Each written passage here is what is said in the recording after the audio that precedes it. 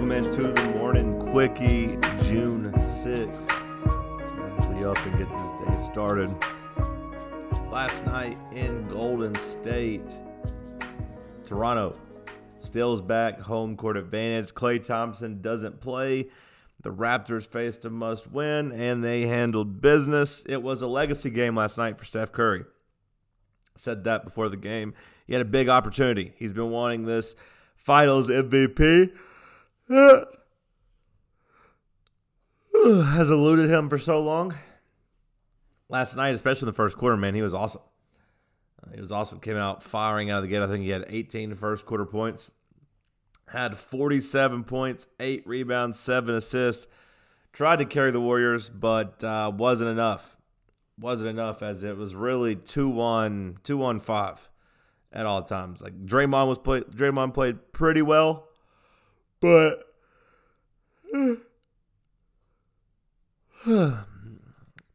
DeMarcus Cousins showed like, hey, when you get hurt and you're a big man and they think you should be playing 10, 12, 14 minutes a game, when you play 28 minutes a game, 28 minutes in game 2, it's going to be hard for you to turn around and be good in game 3. He was abysmal. He lost the matchup with Marc Gasol. Marc Gasol was really good, especially early. Kind of helped set that tone, and the Warriors were chasing the entire game. Raptors faced a must-win, and they won. Kawhi Leonard set the pace for them, 9 of 17 from the field, 30.7 rebounds, 6 assists, 2 steals, 2 blocks. Every Raptor starter, though, scored 17 points, or at least 17 points. Van Vliet came in, scored 11 off of the bench.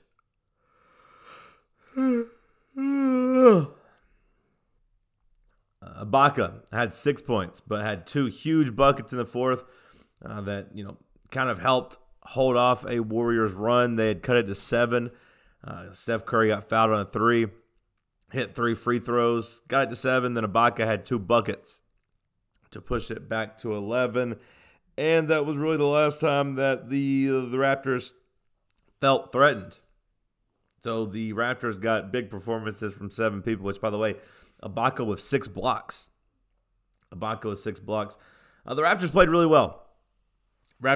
well. 17 of 38 from 3. That's almost 45%.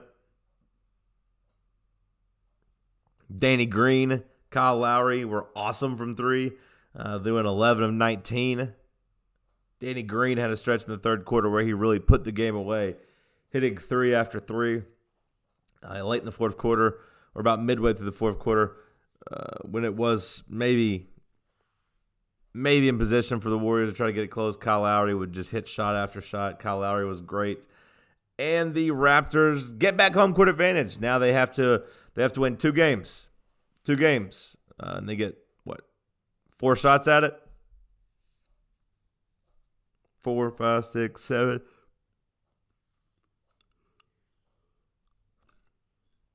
Two of those at home. The Raptors probably like their position. Now we'll see, because, of course, Klay Thompson was out.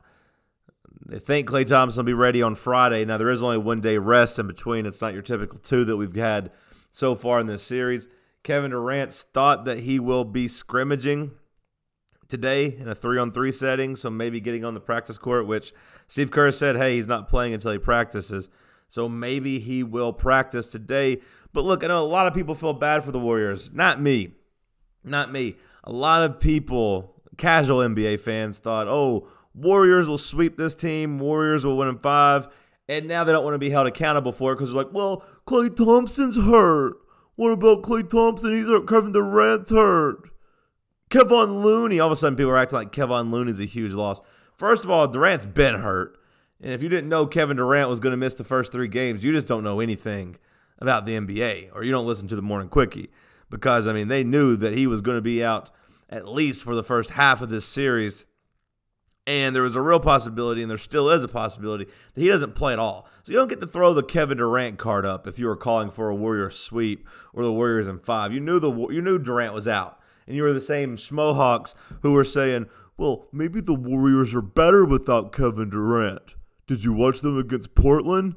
even though they kept getting down by double digits against a pretty mediocre team or a pretty average team, all things considered, at least when it comes to late in the NBA playoffs. They didn't even have, they don't need Kevin Durant. They're better. They got Steph Curry, Splash Brother. So you don't get to turn around and use that as an excuse. Plus, there's this thing called fatigue, which all season long you've had to see from the Warriors. Like, when you play a bunch of extra games, like the Warriors have played, an extra, basically an extra 20 games per season for 5 years. I mean, that adds up. That's over a season. Fatigue happens. People get banged up. The Warriors were banged up coming into this series. DeMarcus Cousins obviously hurt. Kevin Durant obviously hurt. Andre Iguodala limping around. Now, sure, Klay Thompson, you didn't see that coming, but you don't get to use it as an excuse because that's what happens when you got old playoff-tested bodies. I know Klay Thompson's only 29, but, man, he's been through it. So we'll see if the Warriors get back, 2 stars for Game 4. They need them. I know that they could theoretically get them back for Game 5, down 3-1, and have a chance. Like, you'll feel good, or you'll feel like you'll have a chance at least. But I mean, you don't want to have to do that, win 3 in a row, especially with 2 in Toronto. Really looking forward to Game 4 on Friday. Like I said, Kevin Durant supposed to maybe get on the scrimmage court today, which would help him obviously as he tries to play in Game 4. Huge revelation. Maybe should have led the show. Huge revelation last night in the basketball world as Paul Pierce finally admits what happened Game 1 of the 2008 finals. If you remember the 2008 finals, you know what I'm talking about, the wheelchair game where Paul Pierce gets carted off the court. Looks like his knee shattered. All of a sudden, he comes back not too long after and starts hitting threes and then whips the crowd into a frenzy. Well, Paul Pierce on TV last night finally admitted, no, guys, it wasn't my knee. I just shit on myself. Boy drama at all costs. Paul here, 11 years ago today, wheelchaired off the floor for reasons he will keep to himself. I have a confession to make. Whoa. I just had to go to a bathroom. I needed a wheelchair. I had to go to the bathroom. Why did you need a wheelchair to get to the bathroom? It was that bad. Something went down. I had to. You were streaking? Okay, anywho. Credit to Paul Pierce for finally coming clean. It always seemed fishy. I thought maybe he was just a diva. Even at the time, you knew something was up. Like, you got wheelchaired off. It came back like 10 minutes later, basically. People have been, theorizing about this for a long time. There's been a lot of Reddit posts devoted to it, deep dive investigations on the internet. He finally came clean. Hopefully, Paul Pierce can now maybe not suck at his job as much and have some type of peace of mind now that he admitted that he's a phony and that he just pooped his pants on the court.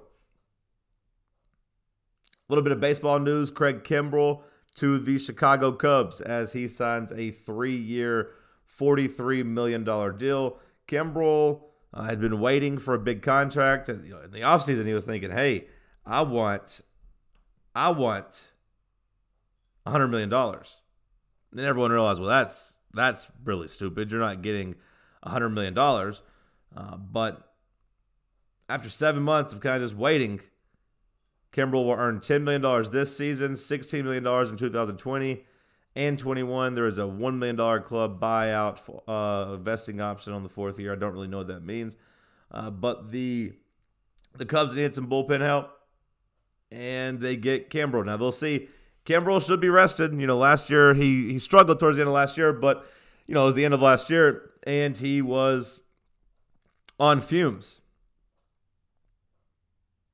But now they have him coming in fresh, and he is, among the lowest relievers in MLB history with at least 300 innings pitched. He has a 1.91 ERA.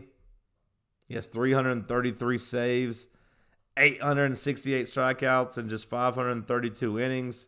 His rate of 14.7 strikeouts per 9 innings is the best among major league pitchers with at least 500 innings. They needed help, and they got Craig Kimbrell, so he's headed to Chicago. And we'll keep an eye on that, obviously, once basketball ends and we're all kind of stuck with nothing but baseball.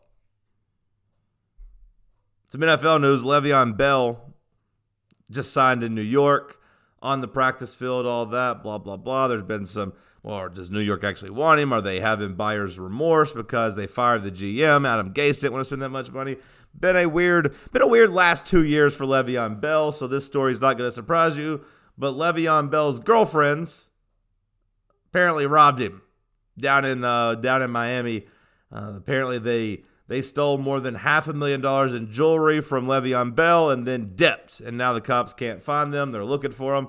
But Le'Veon Bell, over $520,000 worth of jewelry stolen out of his Miami home by what they're calling his girlfriends. I don't know if that means friends that are girls, but I don't think it does. I think Le'Veon Bell had 2 girlfriends living with him. He was gone, away from the house, and when he got back, so was his jewelry. And his closet had been thrown all over the place. They got him. They robbed him. Got him good. Hit a lick. He signed I believe it was a $35 million deal. Or no, it was a $52 million deal. But, I mean, he didn't play for, over a year. It's not like he's got money to blow. I mean, I know he's got a lot of it, but he probably still needs to be careful. But $500,000 gone. Those are the sports stories of the day. Let's get to a couple of things from the business world. Amazon's drone delivery service is one step closer to taking flight. The Federal Aviation Administration recently issued Amazon Prime Air a special certificate to test their latest drones. Amazon executive Jeff Wilk said the service will be ready to deliver drones to customers, quote, within months. The newest drone from Amazon will be able to fly up to 15 miles and is capable of delivering packages under 5 pounds in less than 30 minutes. For now, Amazon's certificate will only cover testing, so it's not like they're going to hit the road just yet until they get proven, and they have a year on this permit to figure it out. Then they can, of course, get it renewed. But, yeah, one step closer to I guess, at least getting simple things, like they said, under 5 pounds to you, which I don't know how I feel about all these drones flying around. I don't think that's a good idea. I'm partial to the mailman driver, the UPS driver, if you will. My mom drives for UPS, so I don't want them to be able to get at least the heavy packages. UPS and the Postal Service, or at least UPS I saw, also working on some drones. So it's coming. It's just a matter of when. Not if, when they get this done and you see these little robots buzzing around, dropping things off at your door, running into your power line pole and getting electrocuted and cutting the power off at your house. That's what's going to happen, or getting attacked by dogs. All of a sudden, your drone's flying and your dog sees it and your dog takes it down. Next thing you know, your $10 book from Amazon cost you $5,000 when you take down their drone. And no one's happy about this, or you have people shooting them down or kidnapping them. Yeah, I said kidnapping them. I know they're not children. I know they're not humans, but you know what I mean. We'll see. Today is the 75-year anniversary of D-Day. In the news yesterday was a pretty cool story. Tom Rice, a 97-year-old Army veteran, returned to the fields of France Wednesday. He was a part of, I think, a group of almost 200 people who parachuted out of a plane. He made the same jump he made 75 years ago. Really cool video, really cool story. He got out. You could tell he was proud. He said, hey, I represent a whole generation. I represent a whole generation. Rice was one of 200 parachutists who reenacted the jumps on D-Day to prepare the battlefield for the D-Day invasion, the largest beach assault ever undertaken. Pretty cool story, pretty cool video. If you haven't seen it, maybe check it out. All right, that's all the stories I got for you today. That was the Morning Quickie. Enjoy your Thursday. We'll do it again tomorrow. If you're enjoying these, go register, go subscribe, I guess I should say, on iTunes. Leave me a 5-star review unless you're a hater, and if you're a hater, I don't want you listening anyways. But leave me a 5-star review, subscribe, talk about it on social media, share it, say, hey, I love the Morning Quickie, John. You don't have to say pause, it's okay. People will know what you're talking about. If not, they'll be curious. If you really enjoy it, patreon.com/Reed's Ranch, $2 a month. Lowest $2 a month. You could say, hey, John, I appreciate it. I fuck with you. It's good content. Support the movement. All right, that's it. See you Friday.